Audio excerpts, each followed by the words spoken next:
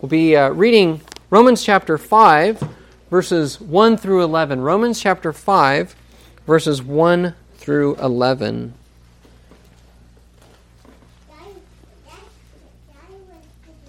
Listen to these words of God. Therefore, since we have been justified by faith, we have peace with God through our Lord Jesus Christ. Through him we have also obtained access by faith into this grace in which we stand, and we rejoice in hope of the glory of God. Not only that, but we rejoice in our sufferings, knowing that suffering produces endurance, and endurance produces character, and character produces hope.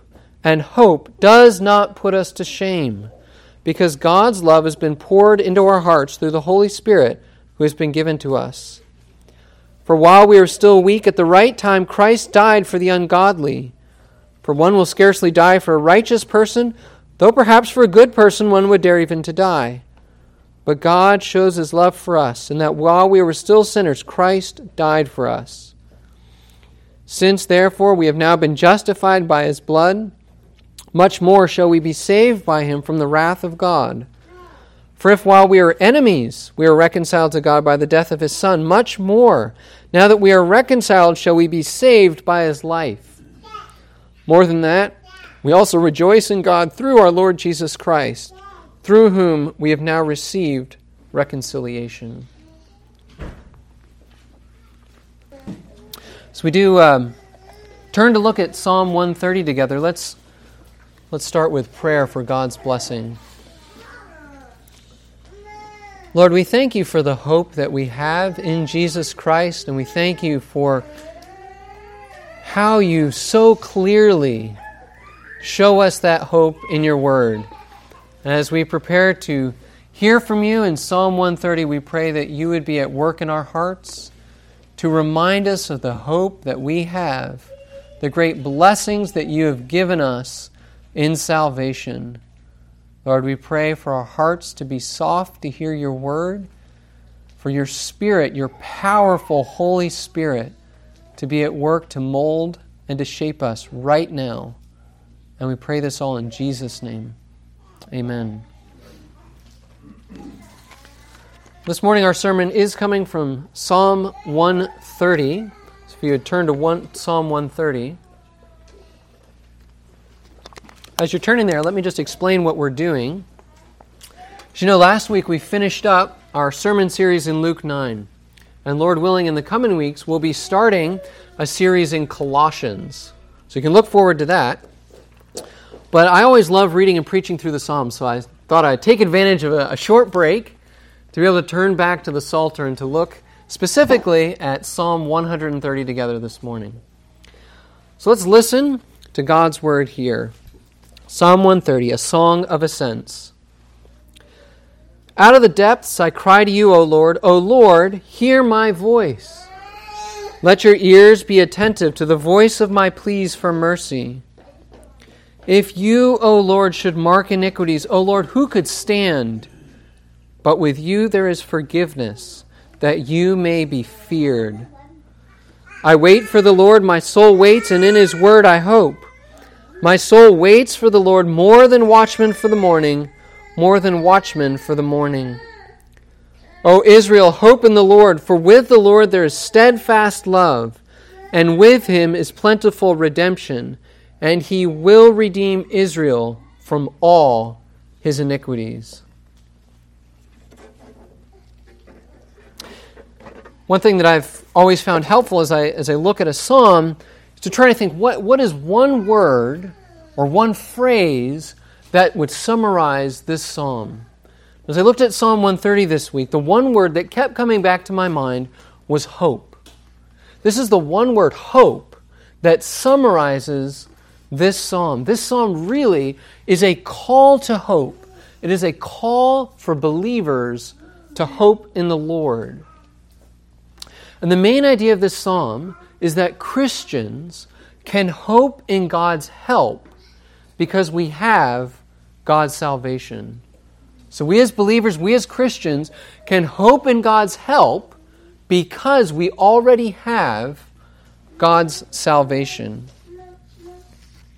Now there are kind of 4 basic points in this passage. 2 verses each as we go. First, we see that Christian hope causes us to cry out for God's help. We see that in verses 1 through 2. Then we see that Christian hope flows from God's forgiveness, verses 3 to 4.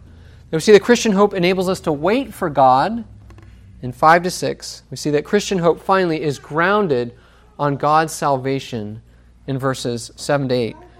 Now, I'll admit a structure like that probably sounds a little complicated, so maybe I can summarize it even more simply like this. Christian hope involves these 4 things: our cry for help, God's forgiveness, our waiting, and God's salvation. Those are the 4 basic things that we're going to see in this psalm. Where the psalmist starts is actually showing us that Christian hope causes us to cry out for God's help. That's what we see in verses 1 through 2. The psalmist begins this psalm in the depths. That's how he describes his situation. That kind of description of being in the depths, that is a way of describing a period of great suffering. You know, in other psalms, there are many different things that fit. So, for instance, in Psalm 6, the psalmist is talking about a time of illness. He calls it the depths. Psalm 42, he's talking about his discouragement. He calls it the depths. In Psalm 69, he's talking about persecution for the sake of God, and he calls that being in the depths. Now, as you read Psalm 130 here, it's not entirely clear what the specific suffering of this man is. And in one sense, it actually doesn't really matter what the specific situation he's in really is, because the point remains, here's the basic point, that we can always call out for God's help no matter the situation. And that's what comes out so clearly in these opening verses. The psalmist cries out to God for help in his suffering. Notice again how he starts. He says, "Out of the depths I cry to you, O Lord. O Lord, hear my voice. Let your ears be attentive to the voice of my pleas for mercy." Whatever the situation is, this is the psalmist's response, to turn to God. These words here, these are not a half-hearted turning to God for help. You know, sometimes I think each one of us can be guilty of that. Sometimes we turn to God when we've kind of run out of other options, right? When we've exhausted everything else, well, then maybe I should pray. But sometimes even when we're praying, it's true for me and I think it's probably true for you, we still can find ourselves not really trusting that God will actually answer. We're not really trusting that God will help us in this particular situation. I want you to take encouragement from these words, though, because those are not the attitudes of the psalmist. In these words, we see that God is his one and only option for help. Maybe when I say that God is his one and only option for help, hear me clearly. God definitely has given us other means, right? Secondary means that we need to use. So, for instance, if you're sick or in pain, you need to go and see the doctor. That's something that God has provided for you. But the psalmist's most basic response to his suffering, his most basic response is to pray to God for help. And notice also the intensity of his prayers. He is crying out. He is asking God to hear him. These are not some kind of gentle, one-off prayers. If you look at other psalms, you see him weeping in his bed. You see him crying out with his entire soul during a time of suffering for God's help. Psalm 130, he is almost beating down the doors of heaven to have God hear him. But how do his prayers here, how do they show that he hopes in the Lord? Well, the psalmist's hope becomes clear as we look at the psalm as a whole. But the very fact that the psalmist turns to God for help already shows his hope. You know, there are so many things that we can turn to in times of suffering, either to fix the problem or sometimes also just to forget the problem. We all have ways of escaping the situation in front of us. But the psalmist's response is to ask God to hear him. He turns to the Lord. He turns to the Lord as the one who he knows loves him with an unchanging love. And he turns to the Lord as the one that he knows has power and a plan for him. Now, when you first read those words of calling out to God to hear him, they may sound desperate. They may sound like God has closed his ears to the psalmist. But it's striking that that's not true.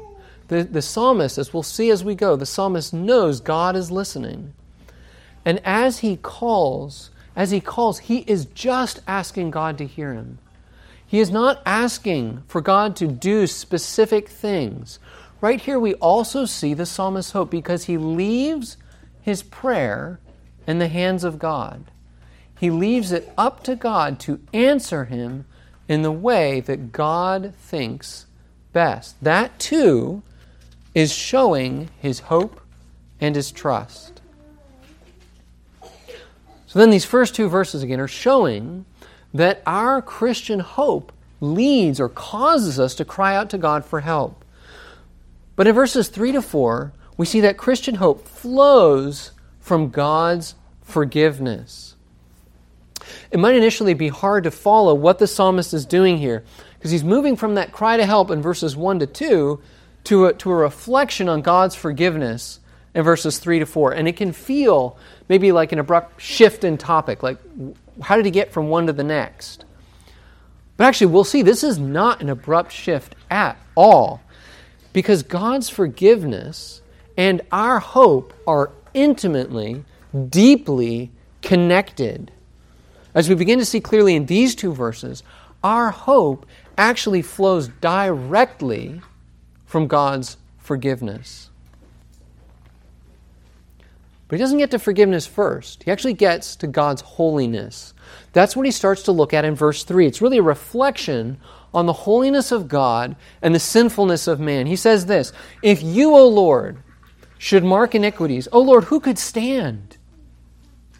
He's saying, if the Lord noted down each one of our sins, and then he chose to judge us, to act on that right now, there is not a single person here in this room or a single person in this world who would be able to stand up to God's judgment. Each one of us would be condemned because each one of us has sinned. You know the words of Paul, right? For all have sinned and fall short of the glory of God. That is almost the same point as what the psalmist is saying here. And let that truth sink in. Because God is a holy and just God. Because that's who he is. He has every right to condemn us in our sin.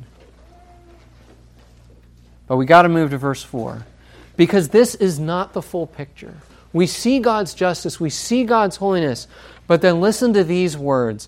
But with you there is forgiveness that you may be feared. This has to be, at least for me, this has to be one of the most beautiful verses in the Bible. We stand condemned, but that's not it. But there is forgiveness with God. You know what the psalmist just said in these two verses? This is the gospel. This is the gospel that with God and with God alone, there is forgiveness for each and every one of our sins in Jesus Christ. And God freely offers forgiveness to each and every person who turns to him in repentance and faith. That's the message of the gospel. And that's what the psalmist knows and stakes his life on. It's true that he doesn't understand the gospel as well as we do now, right? He lived so many years before Christ. But even then, he knew God. He knew God's character. And he knew the promise of the coming Savior. And he had all those shadows in the Old Testament pointing forward to Jesus. And if he could have so much hope based on that little knowledge, how much more hope can we have when now we know God's free, full forgiveness in Jesus Christ? Now we can say, for God did so love the world that he gave his only Son, that whoever believes in him should not perish, but have eternal life. We can take hope from the forgiveness of God. But God's free forgiveness does not just lead to our hope. It actually leads directly to a fear of God. Did you notice that? This is what he says, but with you there is forgiveness, so that you may be feared. You might think that those two words shouldn't go in the same sentence, right? Forgiveness and fear. They shouldn't be mentioned together. But let's talk about fear for a minute, and I think that will help. When we talk about fear, especially how the Bible uses it, there's two main kinds of fear. One is fear when we are scared of something. When we're scared, when we're afraid.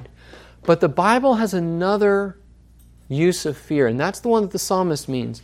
That fear means when we respect something, when we are in awe of something.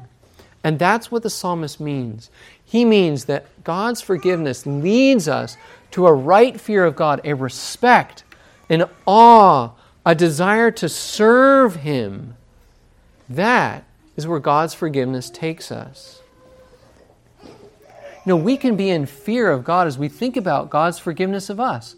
Are you, and am I, in awe because God would actually even save anyone? Do you see that kind of awe? And not just anyone. Am I in awe that God chose to save me of all people?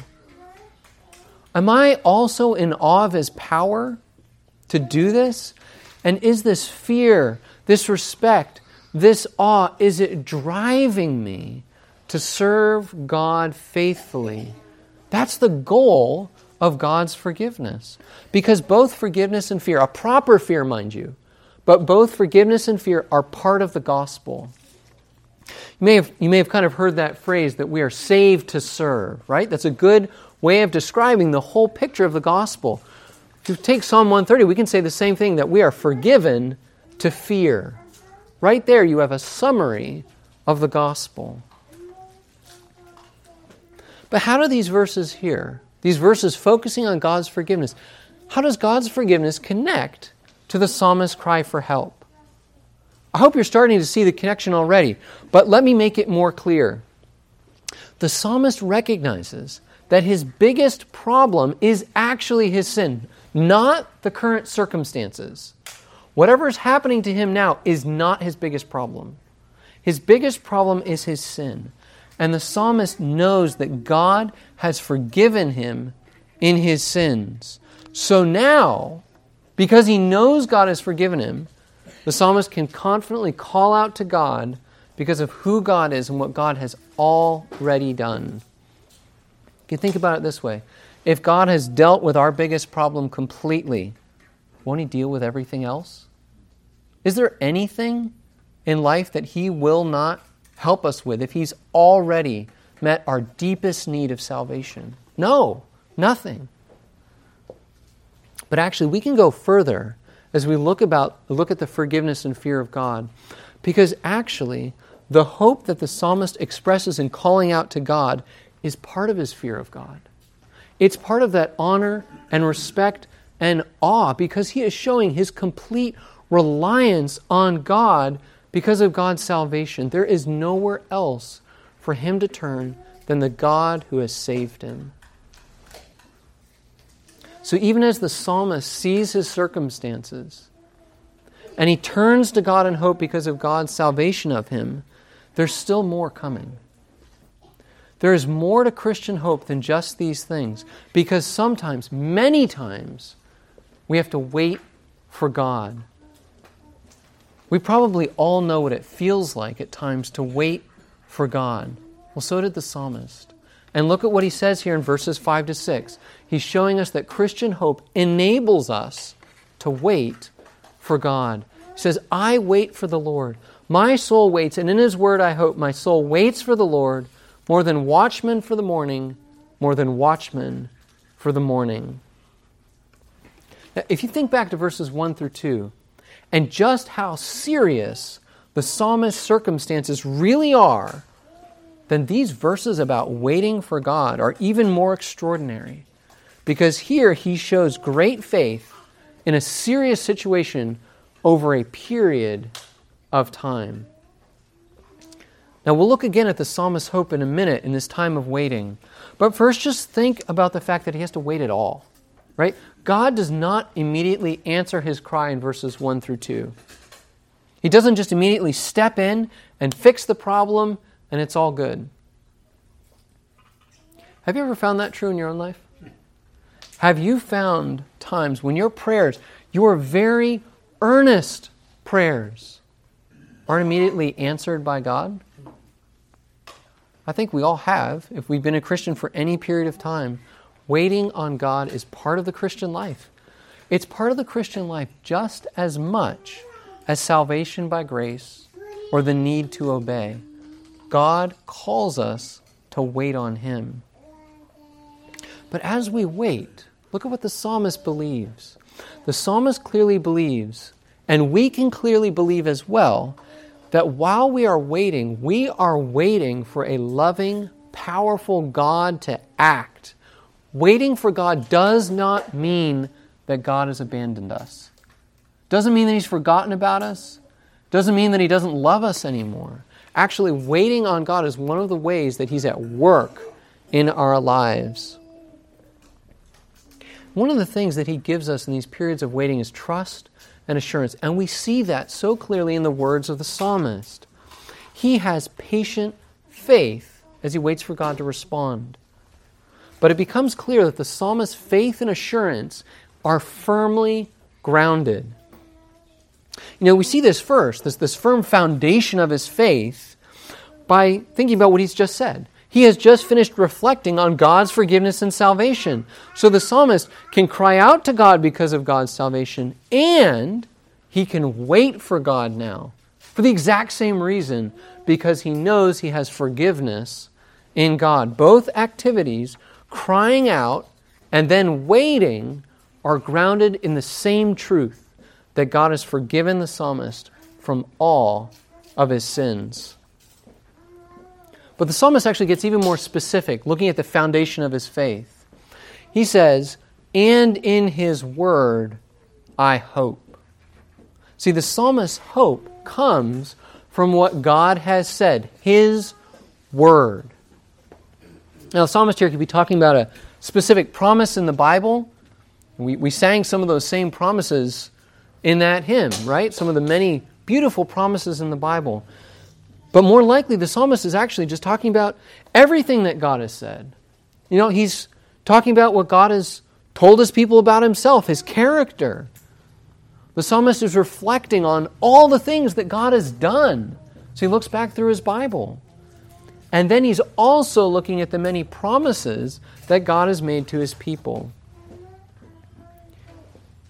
If the psalmist found such great hope in what God has said, we can have so much greater hope because we have so much more of God's word for us. Right here in this book, we have everything that we need. Everything that God will tell us is right here. Now, when you've been in a time of trial, maybe a time of temptation, have you ever found God bringing specific passages to your mind?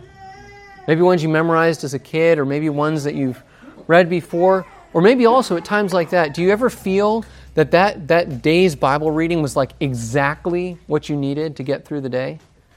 That's God at work. That is God giving us the hope to persevere and to wait for Him through His Word.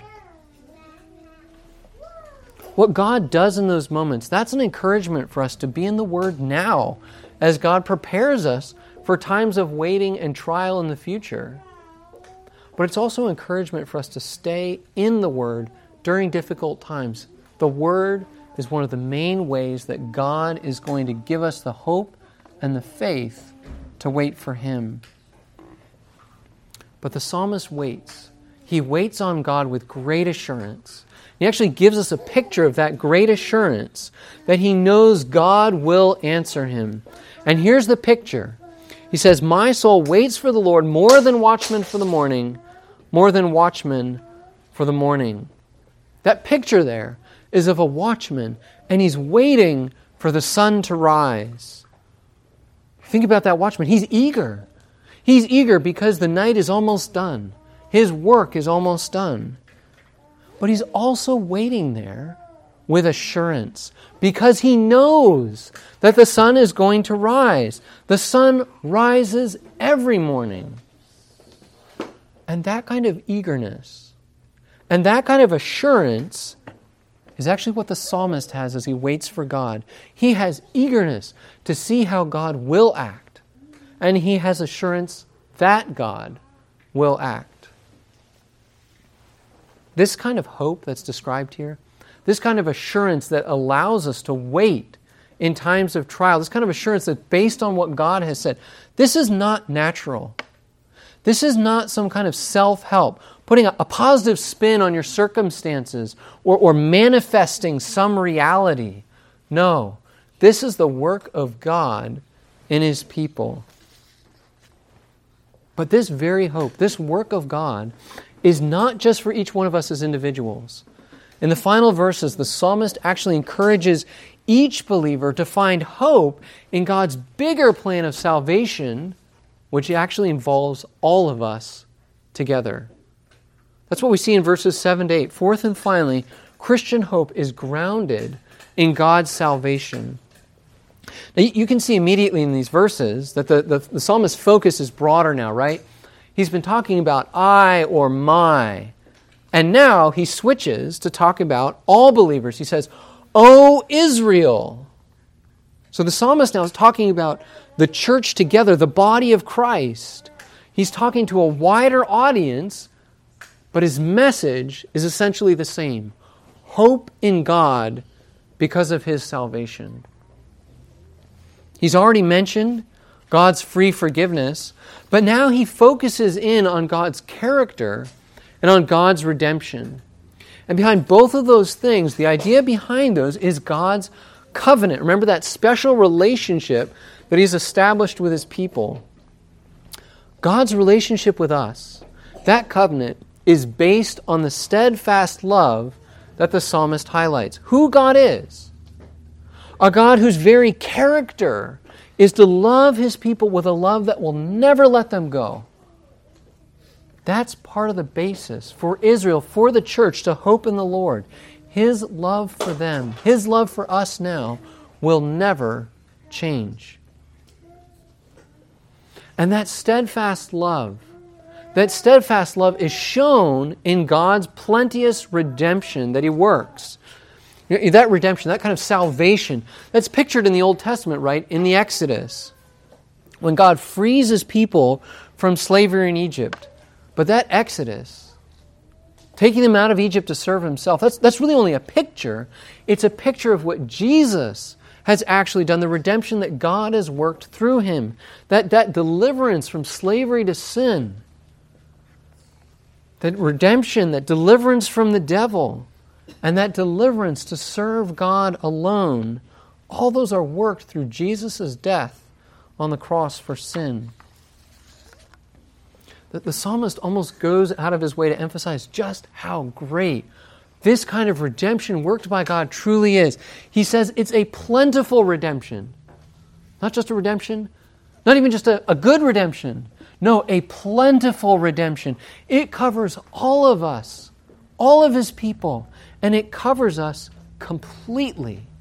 That each and every sin, in its full extent and to its full depth, is completely forgiven in Jesus Christ.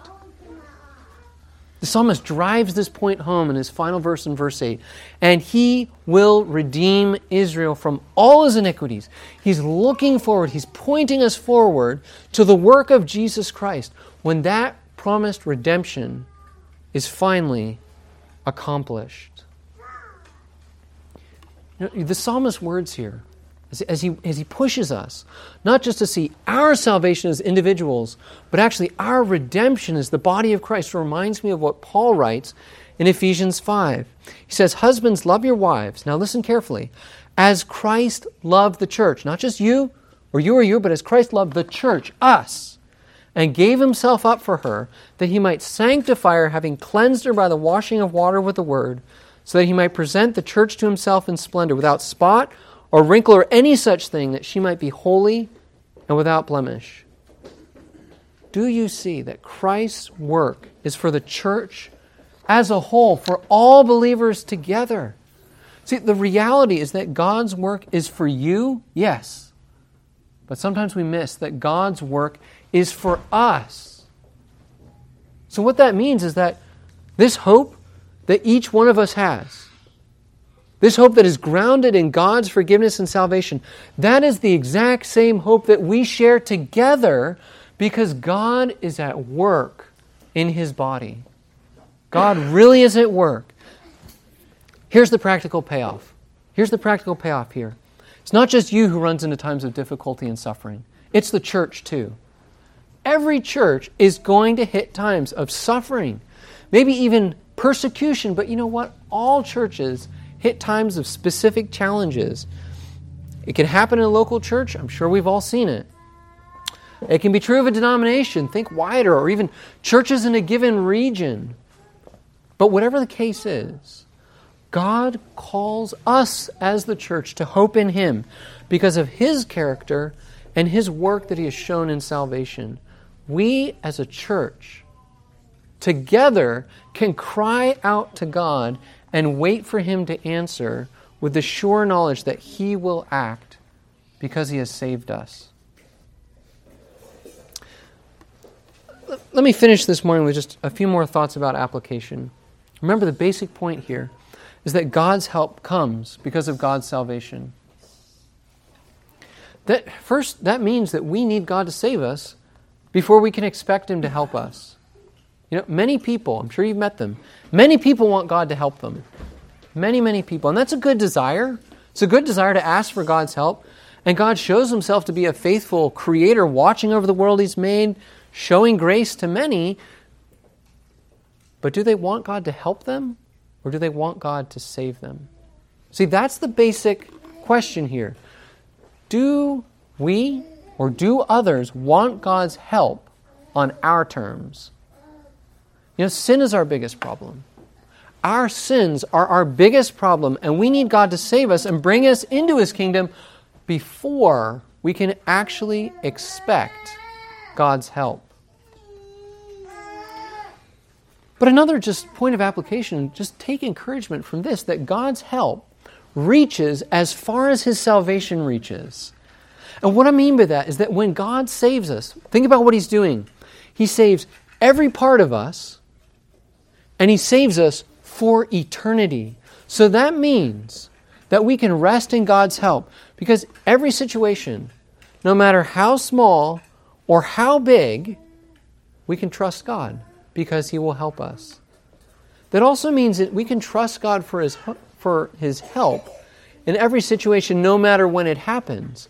Because if Christ has died for us to meet with Him in eternity, then He's covered every single thing that will happen along the way. So God's salvation for us and His help, they cover the same amount. Maybe just third and finally, just this basic call, the only hope we have in this world. Really, I want us to see it again. The only hope that we have in this world and the only hope that we have in the next is Jesus Christ. There are so many other things that we can turn to. So many other things that we can put in place of Jesus Christ, but they're never going to work. Whether it's your own works, trying harder, being better, turning to some other outside help, nothing will ever replace Jesus Christ. Do you see your need? Do you see your true need for Jesus Christ? Do you know others around you who are blind to Jesus Christ, blind to their own sin, blind to the help that they need from God? I cannot press this point home enough. Without Christ, we are without hope in this world. And if we're out without hope now, there is no hope for us in the world to come.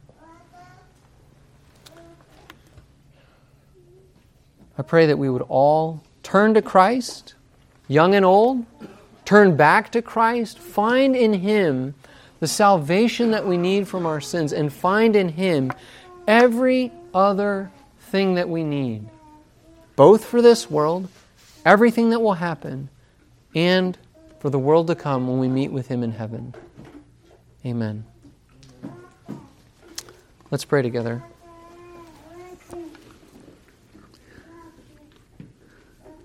Lord, we thank You for what we see in this psalm, that our help truly is in You, not just the one who made the heavens and the earth, but the one who has died for us, the one who is at work in us, who is now our God, our Father, our Lord. Lord, we pray that we would seek Your salvation, seek Your forgiveness, keep coming back to You in our sin to be saved. And Lord, as we have this firm anchor for our hope in Your salvation, Lord, we pray that You would lead us in the days and months and years, both by ourselves and as a church, and lead us even into times of trial, even into times of suffering. And Lord, when we get there, increase our hope. Bring us back to Your word. Bring us back to Your unchanging salvation and unchanging love. And Lord, we do know that one day our hope, our faith will be sight. And Lord, we do look forward to that day when we will see You face to face, and we will then be made as we ought to be, perfect and raised and looking like our Savior Jesus Christ. Give us hope, Lord, that day is coming soon. We pray this all now in Jesus' name. Amen.